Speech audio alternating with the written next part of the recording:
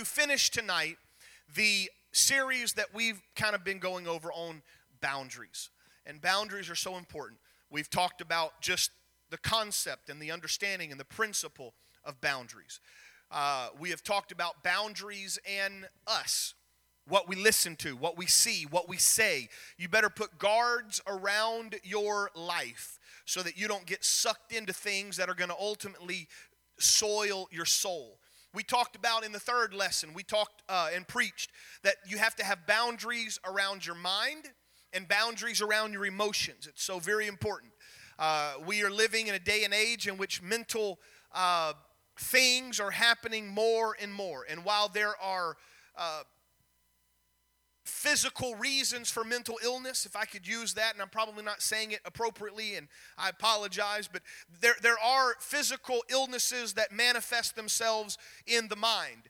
But I have lived long enough to realize that what so many call mental illness is not mental illness. It is a failure to guard the mind and to guard the soul and to guard what we watch, what we listen to, how we think, how we react, how we cope. And so if you missed that, I encourage you, go to our website, go to the app, and you can go back and you can find that message and you can listen to it. And then we talked about boundaries. What was last week? My brain just cut off. Thank you. Boundaries in relationships. The yoke sermon. I should have remembered that. That's why I did the whole yoke, so that you would remember it. I'm glad y'all remembered. But the boundaries in relationships, and it was whether it be your friends or who you work with or who you're connected to or boyfriend, girlfriend or husband and wife. And tonight, I want to talk about boundaries in the family. And part one is going to be boundaries in the marriage, and part two is going to be boundaries in parenting. And I've got good notes tonight, so I believe I can stay on task. And if you'll catch it, I'm not expecting you to run the aisles. I'm not expecting you to even shout amen. But if you'll just catch it and let God speak to you. And if you're sitting in this audience and you say, well, I'm not married, I don't have any children, it's okay. Because these principles, there may be a time in your life when you will have one of those. Or it will be a time in your life when it will help you in areas elsewhere. But let me preach to you about boundaries in the family. Ephesians chapter 5 and verse 23. Verse 28. Verse 28. Ephesians chapter 5 and verse 28. This is Paul writing, and it's one of the most incredible scriptures as it pertains to marriage. So ought men to love their wives as their own bodies. He that loveth his wife loveth himself. For no man hath ever hated his own flesh, but nourisheth and cherisheth it, even as the Lord the church. For we are members of his body, and of his flesh, and of his bones. For this cause shall a man leave his father and mother, and shall be joined unto his wife, and they two shall be one flesh. And this is a great mystery, but I speak concerning Christ and the church. So Paul is walking two roads right now. He is walking a very practical road when it applies to our marriages, and he's walking a spiritual road that says the relationship that God has with his church is like as a marriage. So just understand, he's walking two roads. But this is what he says in verse 33. Nevertheless, let's get back to where we're talking about marriage. Nevertheless, let every one of you in particular so love his wife even as himself, and the wife see that she reverence her husband. And we'll explain that in a moment. 1 Corinthians chapter 7 and verse 28, Paul is talking about things that happen. And of course, Paul takes a lot of time to make sure that he explains and preaches and teaches that it is important for us to be pure. And this is what he says. If you do marry, you have not sinned. If a virgin marries, she has not sinned. But this is kind of key. As far as we know, Paul was not married, but he did have some good insight. And I'm reading in the New International Version. But those who marry will face many troubles in this life. Don't look at your spouse, but I think Paul might have been on to something. In marriage, you will face many troubles, and Paul says, I want to spare you. Now, I'm taking that verse a little bit out of context, if you will, not the trouble part, because I have seen that, and it manifests itself. But I want to be like Paul and say, if you'll let me preach to you and teach to you, perhaps I can spare you from some things. Those key words in Ephesians chapter 5 and verse 33, love and respect. Husbands, love your wives. Wives, reverence your husband. And those things are very, very different, and they are mutual. There's 3 books. Well, first off, let me do this. Gary Dornbach, I read this last week at the end, but he had tweeted something back in 2013 that I've written and I follow. It was by one of our pastors and counselors, Robert Kurz, and this is what he had to say. If my wife and kids follow my speech, my actions, and my temperament, etc., as a husband, will they get closer to God or further away? So that it ought to be the goal in every one of our lives, no matter what relationship we may have. If it's your spouse, if you're a parent to kids, if you are a family, an extended family, grandparents, if you're an uncle or an aunt, if you've got friends at school or at work or your neighbors, that applies. Do your actions, if they follow you, will it lead them to God or away from God? That's a powerful thing. And that's what we're talking about. Tonight, I'm going to recommend 3 books. They'll be here on the screen. First one, obviously, the Bible. The Bible is incredible. We preached about it Sunday night. In fact, if you were here and you had asked for a Bible, I have them. They're right here. And so after church, I will get them. I've already got a Post-it note with your name on it. And so if you were here, I've got that Bible for you. That's how much I believe in the Word of God. The second book is amazing. It's called Love and Respect by Emerson Eggerichs. And that is where he breaks down that Ephesians chapter 5 and verse 33, men, love your wives, and wives, reverence your husband. If you are married or if you're going to be married, you owe it to yourself to get that book and to read that book. You can buy it on Amazon. You can go get it at the bookstore. It is amazing. It's an easy read, but it's a powerful read. Love and Respect. The second book of that nature that I'm going to reference, I'm not going to talk about it tonight per se, but His Needs, Her Needs by Willard F. Harley. Can I just tell you something that's probably mind-blowing, and you should know it, but men and women are very different. Amazing, right? They're very different. And it's not just how we're made. It's not just what's on the outside. It's how we think. It's how we process emotions. It's how we do all of that. And so you owe it to yourself to read a book that is powerful, that talks about His needs, her needs, and newsflash, my needs are completely different than my wife's needs when it comes to the marriage. And the key to a happy marriage is for me to say, I want to meet your needs, and her to reciprocate and say, I want to meet your needs. And together, it'll be a happy marriage. You need to read it. But remember, when it comes to boundaries, boundaries do 3 things. Let's see if anybody remembers. Does anybody remember what the first one is? Boundaries define. Look at your neighbor and say, they define. Okay? Anybody remember what the second one is? Boundaries contain. And the third, boundaries protect. Y'all remember that? They define, they contain, and they protect. When it comes to marriage, the Bible has given us very clear boundaries as to that. Marriage is biblically defined as one man and one wife. Genesis chapter 2 and verse 24. Therefore shall a man leave his father and his mother, and shall cleave unto his wife, and they shall be one flesh. Now that is the Old Testament. Moses wrote those words under the impression and the authority of God, and as he was moved, Moses wrote those words. But this is how important those are, is that when God became flesh, when Jesus Christ walked on this earth, He said the exact same thing. And this is what Jesus said in Matthew chapter 19 and verse 4. And He answered and said unto them, have you not read? What does the Word say? That He that made them at the beginning made them male and female, and said, for this cause shall a man leave his father and mother, and shall cleave to his wife, and they twain shall be one flesh. Wherefore they are no more twain, but one flesh. And what therefore God hath joined together, let no man put asunder. Let me tag into last Sunday night's sermon. God's Word has the final say.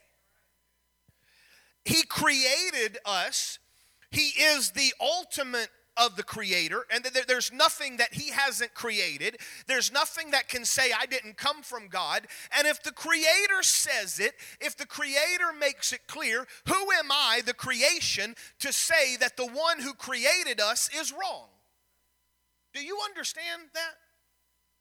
What authority do I have to march into some place where someone has created something, a sculpture or a painting, and tell them they did it wrong?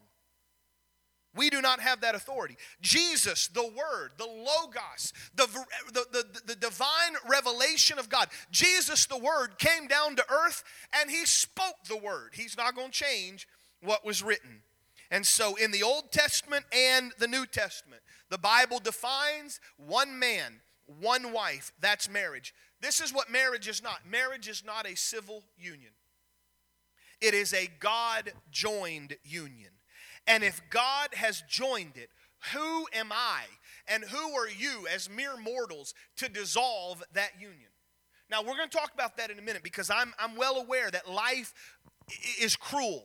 And marriage can be cruel, and I'm not trying to taint that or do it. I just think you have to understand how God designed it. And the clearest thing we can do is to do it the way God designs. Boundaries define the marriage. But they also define when a marriage is over. And I don't like talking about this. I hate it. But let me read to you Jesus' words, red letter, Matthew chapter 19 and verse 3. The Pharisees came to him, tempting him, and said unto him, Is it lawful for a man to put away his wife for every cause? Can I tell you that in 2017, that question is still being asked? Can we dissolve a marriage? Can we just go to divorce court and say it's over just because we want to? And Jesus answered and said unto them, and this is what we've already read, Have you not read? And we go back in the beginning, he made them male and female. This cause shall a man leave his father and mother, shall cleave to his wife. They're one flesh. What God has joined together, let no man put asunder. So he goes. See, this is what you need to understand. Just because life throws a curve does not negate what God said in the beginning. So before God answered their question about what if, God reminded them how it should be. Does that make sense? But then, so they came back, and it's asked all the time, well, then if that's the case, why in Moses' writing, why then did Moses command to give a writing of divorcement and put her away? They said, we've heard what you've said, Jesus, the definition of marriage. Then why did Moses say we could divorce? Jesus had a wonderful answer. Verse 8, he saith unto them, Moses, because of the hardness of your hearts, suffered you to put away your wives, but from the beginning it was not so. Why is divorce here? And even in a biblical sense, there is times that divorce is allowed. It's because man is evil. And I don't mean the male gender. I'm talking about humanity. But it wasn't supposed to be that way. Much like when God put man and woman in the garden, it should have been perfection. But we messed it up. And it shouldn't have been that. But God steps in. This is what he says. But I say unto you, whosoever shall put away his wife, except it be for fornication, and shall marry another, committeth adultery. And whosoever marrieth her, which is put away, doth commit adultery. And I'm well aware of my time, and I don't have, I don't want to spend my entire sermon on this. So let me just give it to you in a nutshell, and I would welcome a private conversation if you say, Pastor, I want to know more, or help me understand this. But I will just tell you that divorce is usually not the issue when it comes to what Jesus is saying. It is the remarriage. He says, whosoever shall put away his wife, except it be for fornication, and shall marry another. Here it is. If a marriage is dissolved, and especially if it's dissolved just because you didn't want to do it anymore, or because you were tired of it. If you dissolve the union that God put together, you don't have the authority to go jump into another union. Jesus says the only way I will let a marriage, the only way that you can get into another union is if your spouse has broken the marriage covenant and there has been an adultery or something of that nature, or they left you and they go and marry someone else and they said, we don't care about the marriage covenant. He says, if they do that, then this is the way it should be. And I don't, like I said, I don't have a lot of time to go through that. But if you want to talk to me in a private manner, I would welcome you to do so. The point is, God intended marriage to be a forever thing. Those vows that we take should not be taken lightly. For better, for worse, for richer, for poorer, for sickness, for in health, till death do us part. Those are more than just a traditional, nice way to say something. But sin has a way of jumping into a marriage. And it is vital that we conduct our marriages proper. And if another party sins, you got to make sure you didn't join in that. Just because someone else did wrong don't mean we can do wrong. We've got to do it right. And the Bible says that whosoever shall put away his wife, except it be for fornication, and shall marry another, committeth adultery. And whosoever marrieth her which is put away doth commit adultery. But let's step away from the definitions of marriage. Let me tell you that boundaries contain a marriage. And this is vital. Again, I don't have a lot of time. I've got a lot of notes I got to go through. But your marriage needs limits to contain it.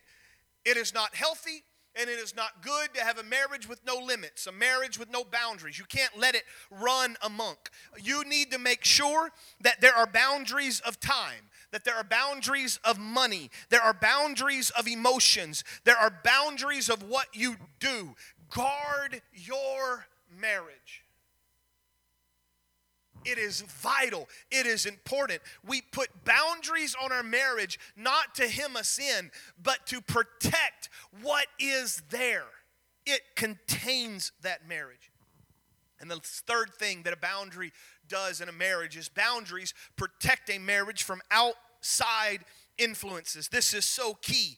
Listen, when you vowed to your spouse, or those of you when you vow to your spouse, you are saying, it's not just, I'll love you forever and I like you always, and when you get fat and ugly, I'll still love you. That's not what the vows mean.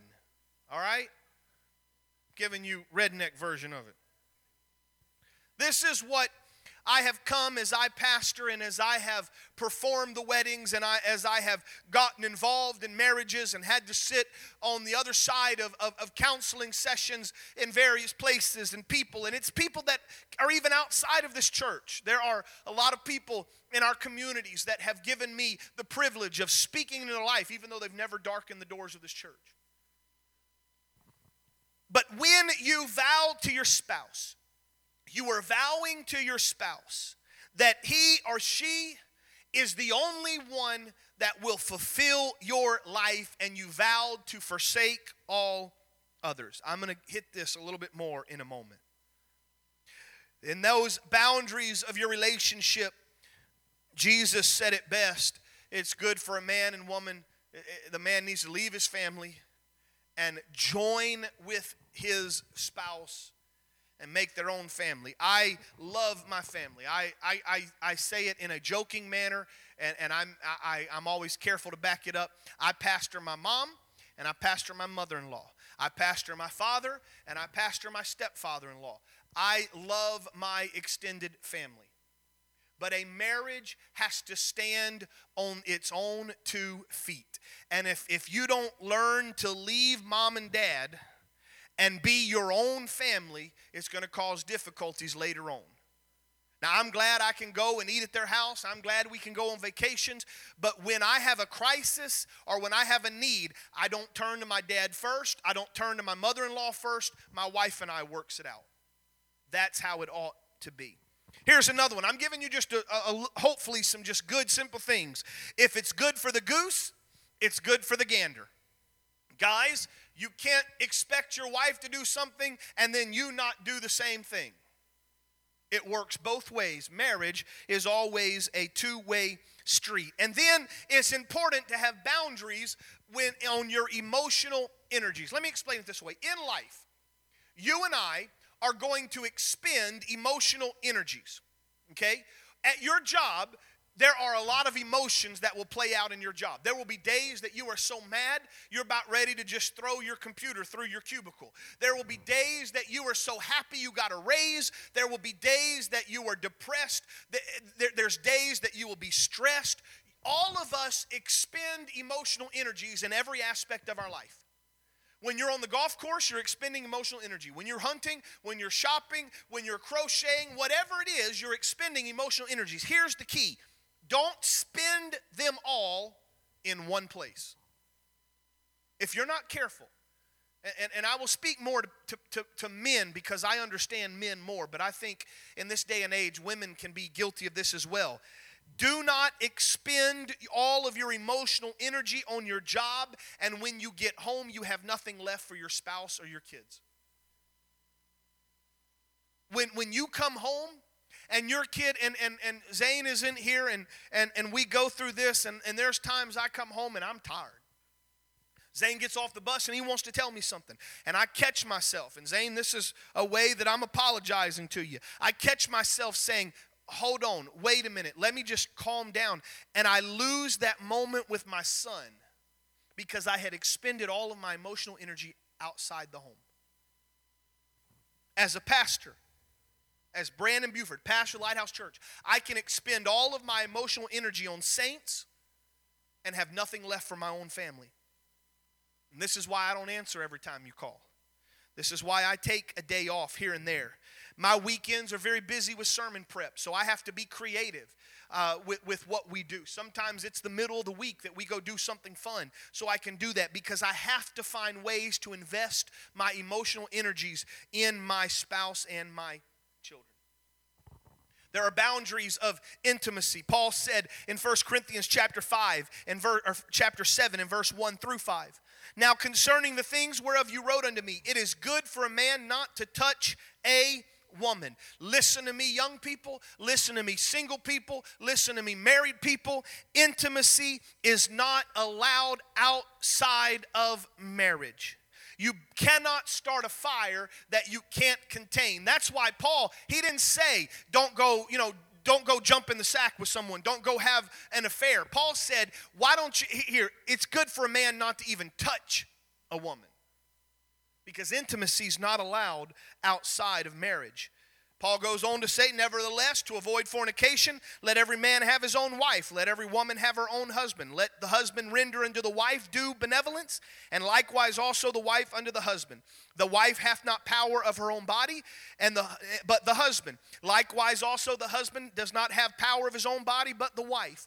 Do not defraud yourself one the other, except it be with the consent of time, that perhaps you could give yourself to prayer and fasting. But come together again, that Satan tempt you not for your incontinency. Listen to me. Intimacy, and I'm being very careful. I know we got a mixed audience, but intimacy is God ordained, and it's crucial in the terms of a marriage, but never outside a marriage. If you don't understand that, I want you to come talk to me privately. But it is crucial that a marriage have intimacy, and outside of the marriage, it doesn't. Another boundary in that intimacy is you need to love them in reality, not in fantasy. No affairs. You say, well, yeah, Pastor. No, listen to me. No affairs, period. No sexual affairs. No emotional affairs. No physical affairs. What are you saying, Pastor? I'm saying that, remember, expending all those emotional energies. I have met marriages that have fallen apart and not one sexual thing ever happened outside that marriage. But the husband and the wife got so separated in their life that that lady had to find comfort in just simply talking to other people and have a relationship with another man. It never got sexual, but he fulfilled that desire of a woman to just be wanted.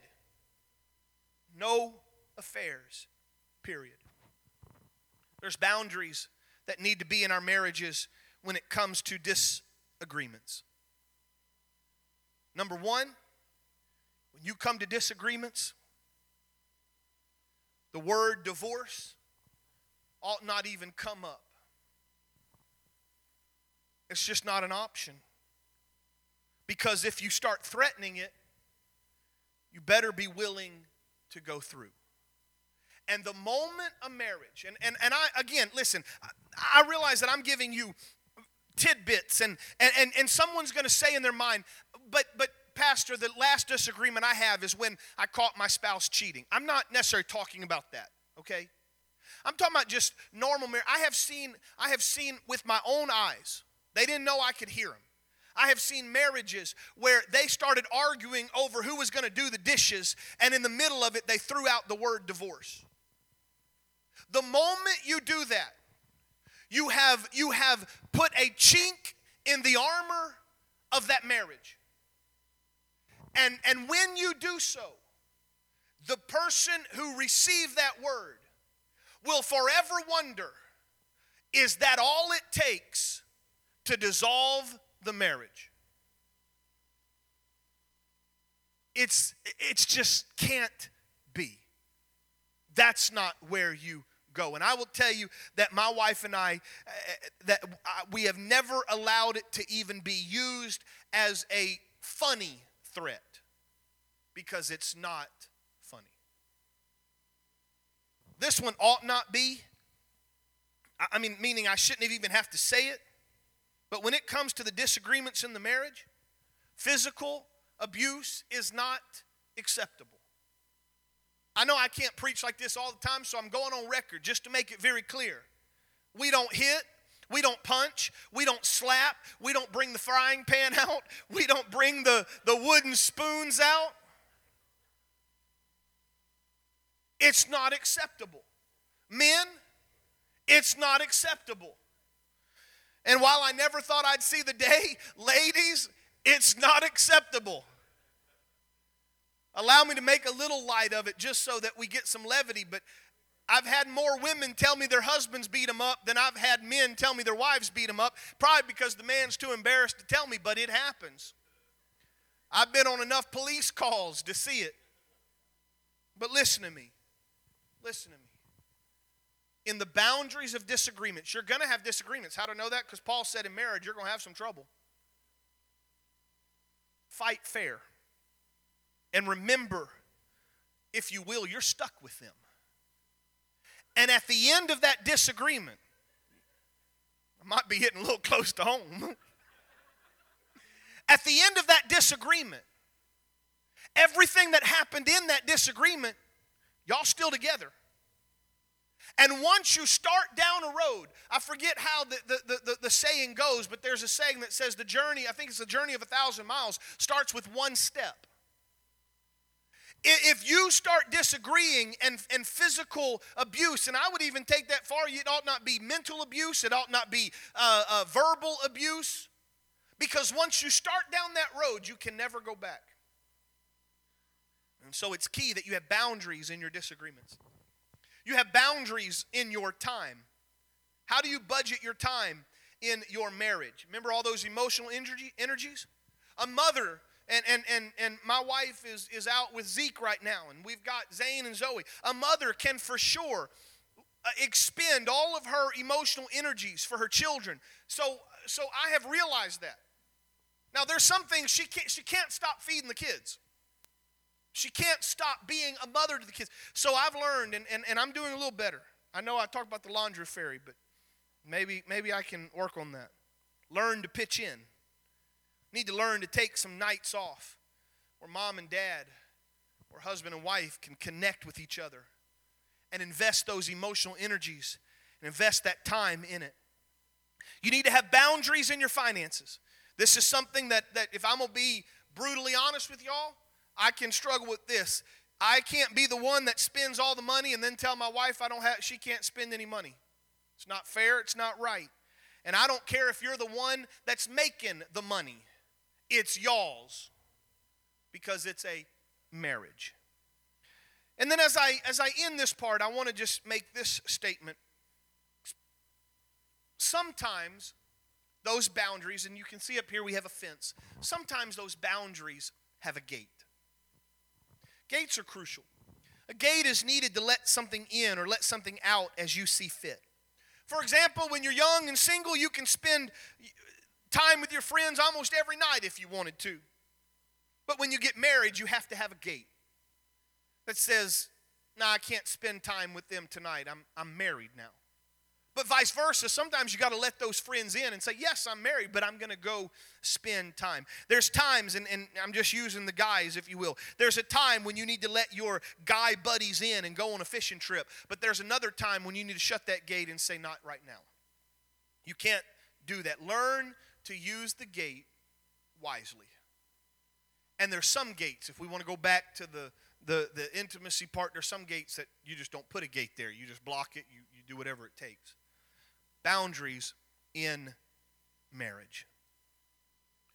Look at someone sitting next to you and say, I'm glad he's off of that. Let me take you to part 2, parenting. Ephesians chapter 6 and verse 1. Now, all of you young people that kind of looked at me funny because I'm talking about marriage and that's gross right now, this is where you need to pay attention because I'm gonna be where you live right now. Children, obey your parents because you belong to the Lord. New Living Translation. For this is the right thing to do. Honor your father and mother. This is the first commandment with promise. If you honor your father and mother, things will go well for you and you will have a long life on the earth. Fathers, do not provoke your children to anger by the way you treat them, and rather bring them up with discipline and instruction that comes from the Lord. I want to talk to you for just a little bit about boundaries and parenting. Dr. Daniel Blash, pastor of one of our Pentecostal churches down in the city, and he is a doctor in the counseling field, in the mental health field, has his own practice as well as pastoring. He tweeted this again back in 2013. And I write some of these things down, and I look at them quite often. He said this: help a teen, look them in the eye, set an absolute standard, and don't back down. Scores of them are longing for the safety of standards. Regardless of what the world says and regardless of what young people say, they desire limits and boundaries so they know, because boundaries define, contain, and protect. Dr. Blash said it. Let me show you a path, and I'm going to be funny just to kind of do it up, and I'm going to warn you these pictures can be graphic and maybe too much for you to handle, but this is what happens if there are no boundaries instituted or enforced when it comes to parenting. Let me just kind of show you a few things. This is what happens. Just keep them scrolling about every 2 minutes or 2 seconds or so. This is what happens when there's no boundaries.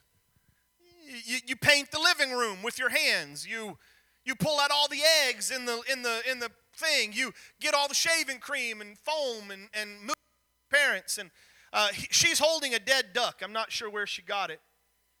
That one just is disgusting.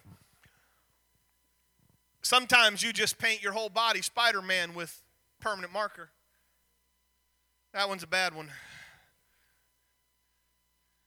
Some of you adults have had that look before. Not that one. The other one.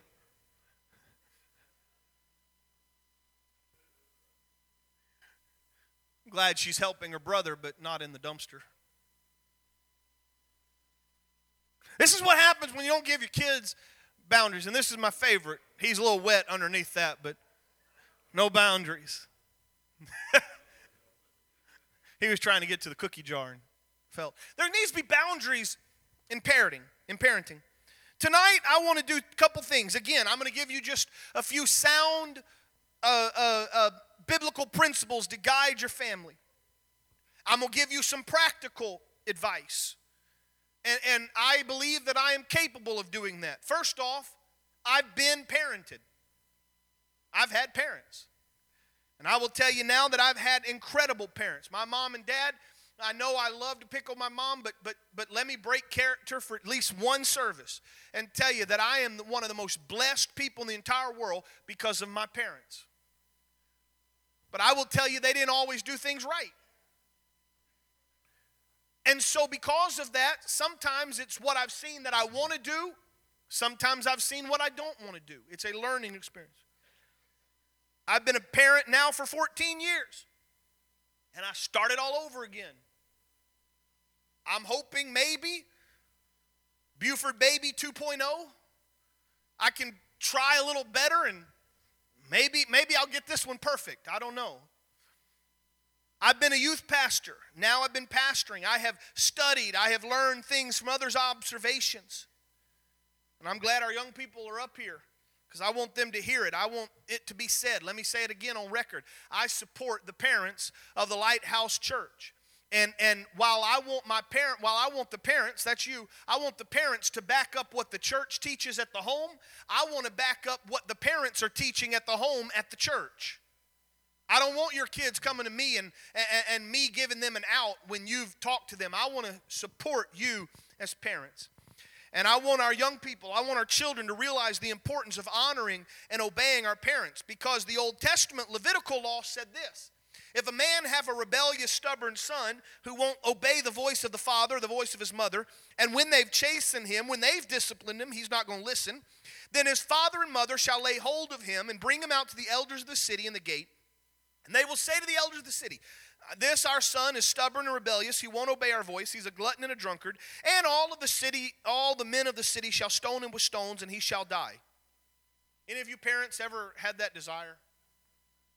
If we were an Old Testament church, every Saturday we'd have a stoning. Just bring all them kids that disobeyed you, and we're going to knock them out. I'm glad we don't live under that anymore. But again, what do boundaries do? They define. It defines. Let me tell you this. A child, a teenager with no boundaries placed on their life, with no rules, with no regulations, with no standards, a child without boundaries is a child without definition. It is a child that has no depth. It is a child that has no character, and quite possibly it is a child that has no future. It is vitally important. And all you have to do is get on the news and look around, and we are living in a society today where we are now reaping we're reaping the rewards, and I mean that in a negative sense. We're reaping the rewards of children that were raised with no boundaries. Boundaries contain. Just as the womb contains a developing child until that child is able to take a breath on its own. God ordained the woman, God ordained that womb to hold that incredibly intricate and yet very fragile young fetus and live human being, and it incubates for 9 months in that womb until it is ready to take its breath. Just like that, boundaries contain a child, and a parent must do its very best to contain that child until that child is able to make godly decisions. And boundaries protect. I have heard parents tell me, not here of course, I've heard parents literally look at me and say, I don't want to stunt my child's development by hemming him in. I don't want to squash my child's creativity by putting boundaries on his life. Those same parents, because I was the youth pastor, those same parents had dogs that they would never allow to roam the neighborhood. Every once in a while I get very passionate. But if that's you, you're stupid. Because if you're going to put your dog behind a fence, and if your dog comes out, you're going to put him on a leash, and not that I'm advocating microchipping humans, but you go and microchip your dog so in case it gets lost, they can find it. If you're going to do that for a stupid dog, why not do it for the child that you birthed and you loved, and put some boundaries that protect and contain and define? Your children are much more precious than your dog. I don't have time. I'm running out of time, but I would encourage every person here, go jump in the book of Proverbs, and I'm going to hit them very, very quickly. Proverbs chapter 1, starting in verse 8, about 3 or 4 times, it says, my child, listen when your father corrects you. My child, if sinners entice you, turn your back on them. My child, don't go with them. There is a biblical mandate that parents need to parent their children. It goes in Proverbs chapter 6. There was a dad that said this, my son, obey your father's commands and don't neglect your mother's instruction. Keep their words always around your heart and tie them around your neck. Proverbs is filled with parenting advice. Proverbs is filled with people that are rather principles that it is our duty to instruct our children and to lead our children and guide our children and be an example to our children. There is consequences when there is a lack or there are no parental boundaries. I know it's Old Testament, but it works. Deuteronomy 27 says, cursed is anyone who dishonors father and mother. Proverbs 30 gave us an insight into where we're living right now, and it was there then. Some people curse their father and don't thank their mother. They're pure in their own eyes, but they're filthy and unwashed. Proverbs chapter 30 says, it goes on further, it says, the eye that mocks the father, the eye that despises a mother's instructions will be plucked out by the ravens of the valley and eaten by vultures. It's crucial that we teach our children.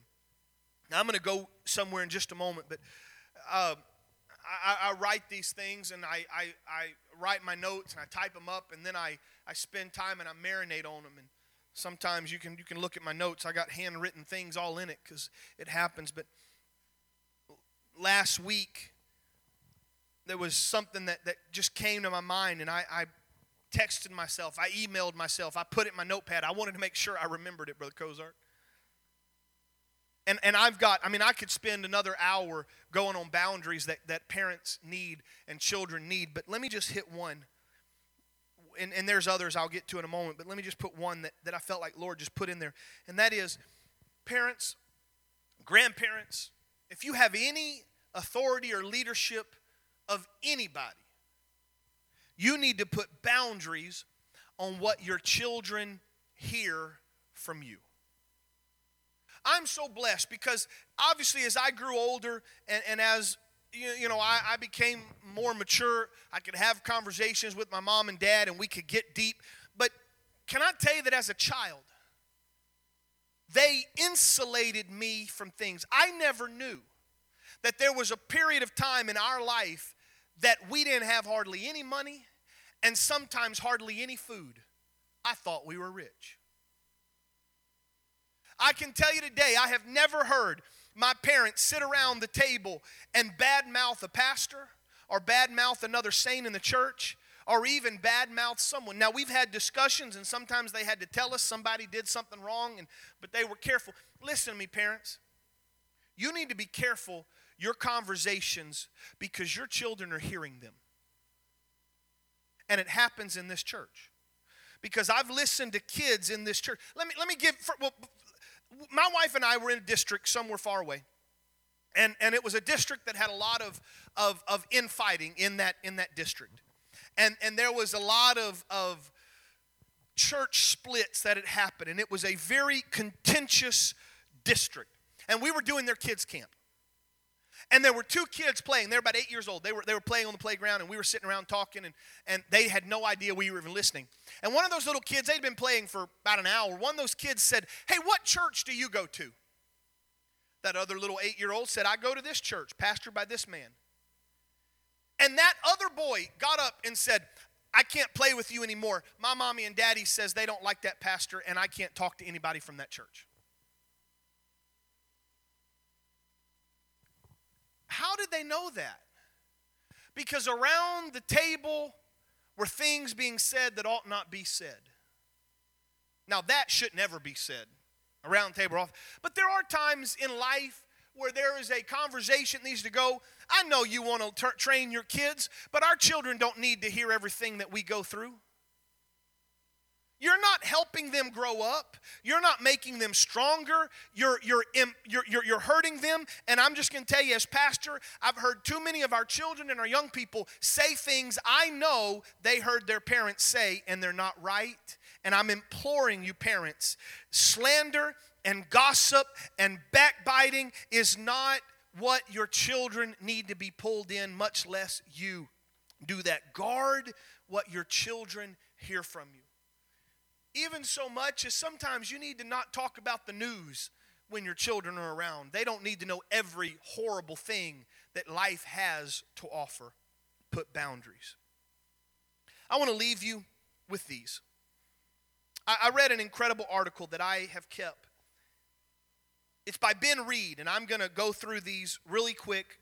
I'll give you a little bit of commentary that I put to it. But Ben Reed said these are 9 ways not to parent your kids. Look at your neighbor and say, Pastor's going to be sarcastic for a minute. All right, just listen. Number 9, we're going to go down the list. This is what you ought not do. Don't count to 3. Timmy, not that Timmy, but Timmy, listen to Daddy. I'm going to count to 3. 1, 2, 2 1/4, 2 1/2.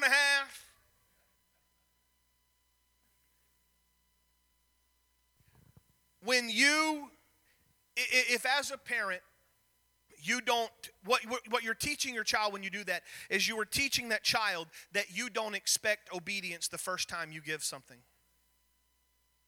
And because of that, what you are doing is you are literally giving your child a chance to disobey you a little while longer. Don't do that. And Ben Reed wrote this statement, and man, it's there. Delayed obedience is disobedience. That's not Brandon, that's Ben Reed. Listen to that. Delayed obedience is disobedience. Young people, delayed obedience is disobedience. Number 8, don't always let them decide. I know they're children and they want to decide what's best for them.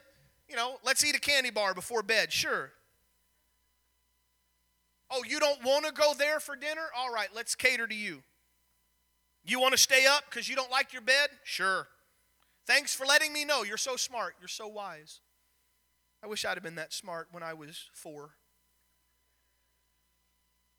Listen, parents, children need your wisdom. You are the parent, not them. And here's the key. As a parent, you were God called to be an authority in their life. God put you in that position to lead them and guide them. And while sometimes it's nice to say, where do you want to go out to eat?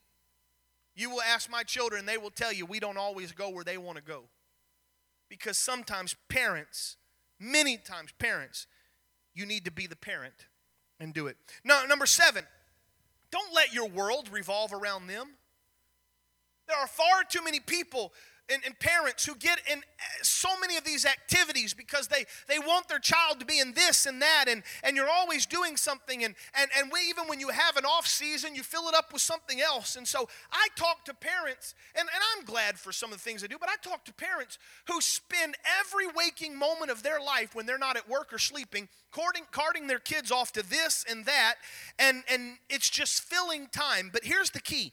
If you let them, children will make your life revolve around theirs, and it's not healthy. A parent, you need to find balance in doing stuff and just being a family. It's not all about them.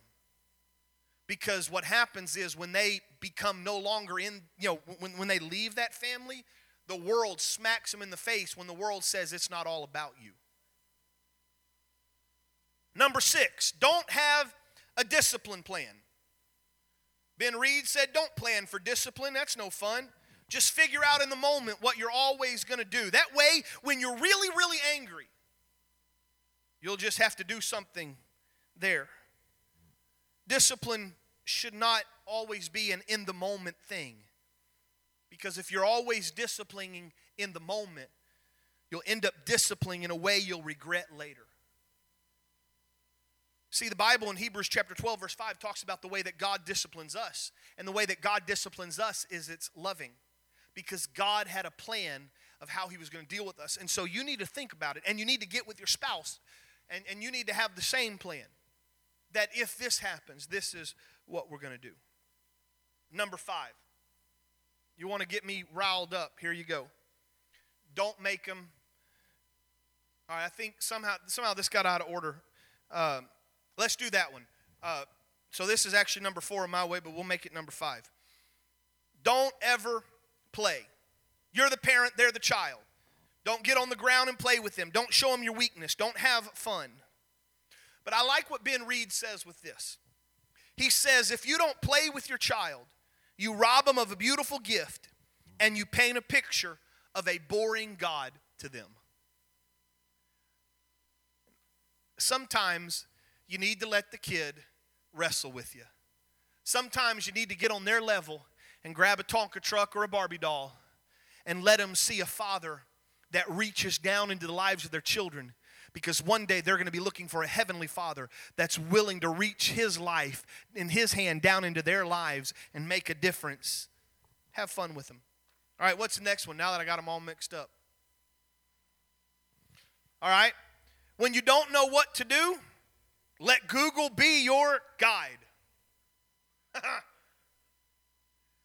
Not sure what to do? Google it. There's so much great information on the internet. Just do whatever they say. It'll be awesome.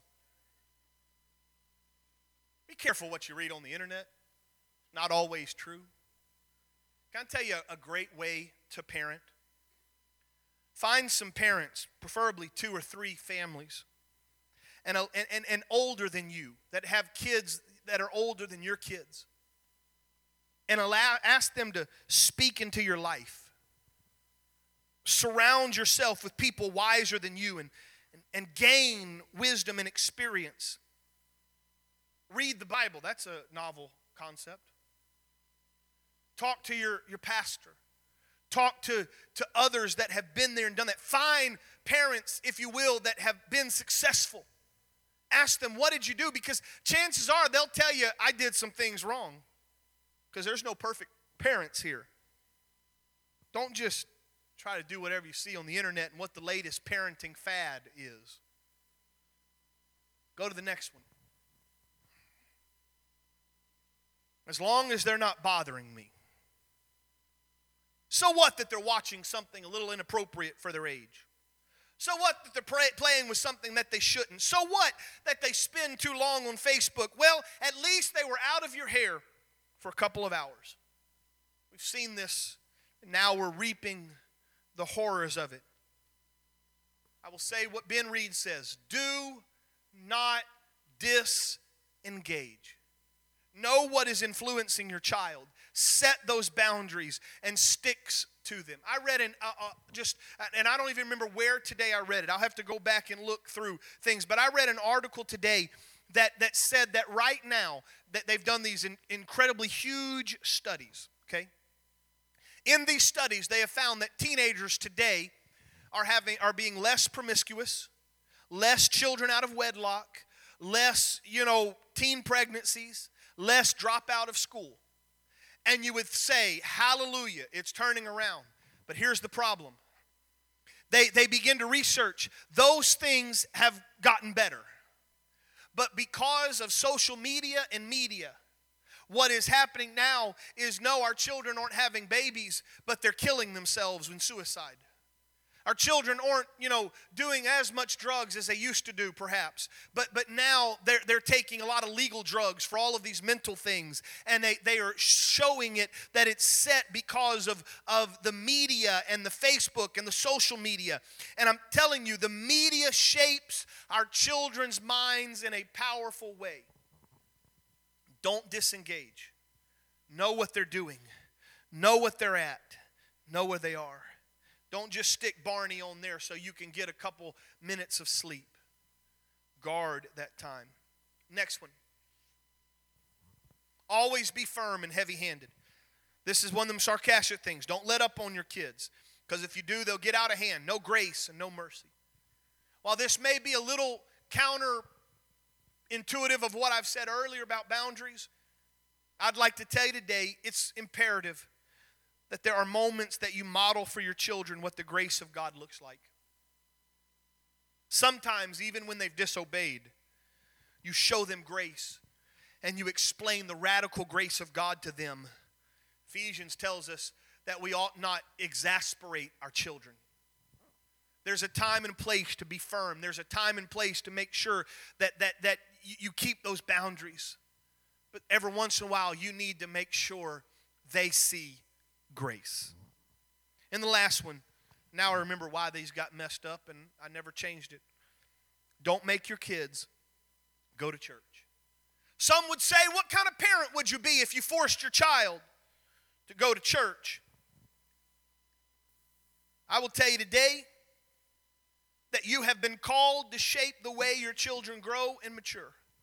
Set corporate worship, set healthy relationships, and set it as a weekly standard because you need to. Not because you feel like it, not because you wake up every Sunday jumping out of bed going, woo, church is there, because guess what? Pastor don't even do that. You do what's best for you and your family, not what feels right at the time. I've been blunt so far. Let me do it again. Nothing should keep your family from church ever, except perhaps a sickness or maybe a vacation. But that vacation don't need to be a permanent vacation. See, here's the thing about parenting. You're setting them up for the future. If as a parent, church is not a priority and you say, well, I'm not going to let my kid come to church. They had a ball game, or I don't think my kid needs to come to church because they've got this school activity, or they don't need to come to church. They've got karate lessons. You're setting them up, and what you're saying is church is not a priority. And if church is not a priority when they live in your home, do you think it's going to be a priority when they leave your home? One of the hardest things as a pastor, because my mean streak wants to rise and I can't let it, and I have to push it down. I do have a very sarcastic bone in my body, but I have, through God, repressed it way down because I want you to keep coming to church. I've learned that I can't do what I want to say all the time. But when I have a parent come to me and the child is 16, 17 years old and has literally fallen off the deep end, and they're losing their ever-loving mind, and drugs are involved, or dangerous situations are involved, and they say, what's going on? Save my child. I want to scream. I could have if you'd have brought him to church. Youth service is vitally important. Our young people have, or rather our youth department, our Excel Student Ministries under Brother and Sister Lowe and the rest of their team, they've made it an effort this year. We have a youth service on Tuesday night, and I'm going to tell you that youth service for your young person needs to be one of the most important things in that child's life. But if they go to youth service, they can't take karate, who cares?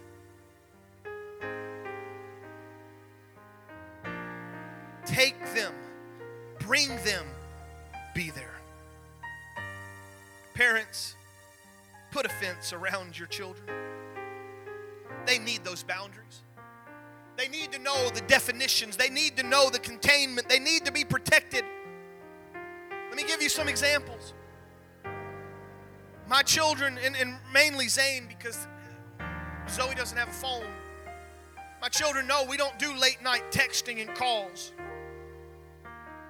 Zane knows if I walk in and he's on his phone at night, especially when he's supposed to be in bed, the phone comes with me. He's charging it right there. We have very public, we go in, there's I want to know where my kids are. I want to know what they're doing. I want to know who they're with. Nowadays, you got to get on their Facebook. You got to get into their emails. You got to get into their texts and their phone logs. Passwords, while I'm okay with Zane's phone having a password because I don't want someone at school getting a hold of it and doing something stupid, but I know that password. My wife knows that password. Even Zoe knows that password. Passwords don't exist in my house in that sense because I'm not going to get locked out of my children's lives. Because when I get locked out of my children's lives, something else has access to them. I had a dog. I know I've talked a lot about dogs, but the first dog that I remember was a beautiful American Husky, white dog, husky, smaller than a Siberian Husky, gorgeous dog by the name of Reuben. I was there at Texas Bible College. I had to be 3 or 4 years old. It's those vague memories in your mind of playing with that dog that I have. And I don't remember this. My parents told me, probably because they didn't want me to be traumatized for the rest of my life. But there was another dog on campus that was bigger and had the ability to open the gate with his nose. Could lift up that chain link fence or chain link thing. And that old dog came over to our backyard and opened up that fence and let Reuben out. And Reuben got hit by a car. That's what happens when you let somebody else get access to your children. Not that they're getting hit by a car, but that dog, yeah, it was special to me, but it's not as important as the kids. I'm guessing that later on when my parents got more dogs, they kind of put some locks or some wires or something so other dogs couldn't come because it's important. My cousin Royce had a beagle. He was a good rabbit dog, Brother Bob. I mean, a phenomenal rabbit dog. One day, Royce called me. He said, Brandon, you want to buy a dog? Or he said, I'll give you one. I said, really? Your beagle had pups? I was kind of excited. He goes, yeah. But it ain't another beagle. He said his stupid mutt got into our yard and bred with the dog, and now I'm stuck with 14 mutts that aren't good for anything. Can I just tell you today, as brutally honest as I can be, if you don't put boundaries around your children, they're going to die, they're going to breed with some mutt, or they're going to take off running, never to return. And if we care that much about the dogs that we have, we need to care even more about our children. And I know that I've spent a lot of time talking to our young people here today, but I'm really not even, if I'm going to start working on Zane right now at age 14, I'm already behind the 8 ball. If I'm trying to all of a sudden change everything and raise Zoe at age 10, I'm behind the 8 ball. It starts with that little 1-month-old that my wife is holding named Zeke. It starts there. It starts by teaching them and guiding them.